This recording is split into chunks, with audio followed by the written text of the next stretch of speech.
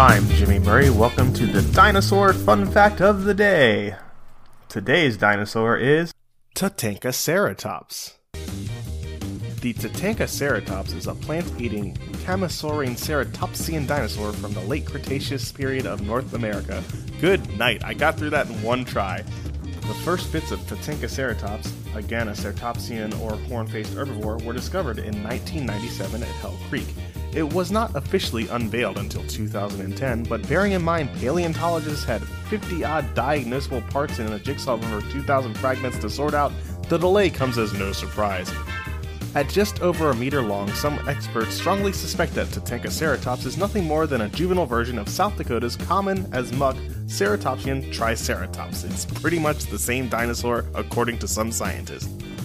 However, the authors point to bone fusion, a state feature that only arrives with adulthood, and features of its 50% complete skull with proportionally different adornments to try and quash this theory. Relative to body size, Tatankaceratops' solid frill was a tad deeper and its face a tad longer than Triceratops. Its thick, slightly backwards curving nose horn, much longer than Triceratops', was the same length as its brow horns, which were much shorter than Triceratops', and it sprouted from an area completely behind its eye sockets, unlike Triceratops, and weren't as forward curving. The possibility of a growth disorder has been suggested, and island dwarfism, or just plain old dwarfism, was also considered, then promptly discounted because it didn't live on an island. Fantastic. But its place of discovery has raised the odd eyebrow. Tatankaceratops is derived from Tatanka, the Greek charis, which means horn, and ops, which means face, and could conceivably be a cunning triple-barreled meaning.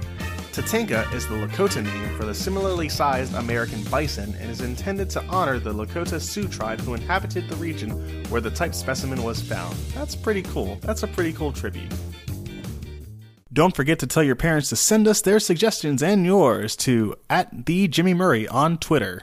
I'm Jimmy Murray. Thanks for listening to The Dinosaur Show on the Kid-Friendly Podcast Network.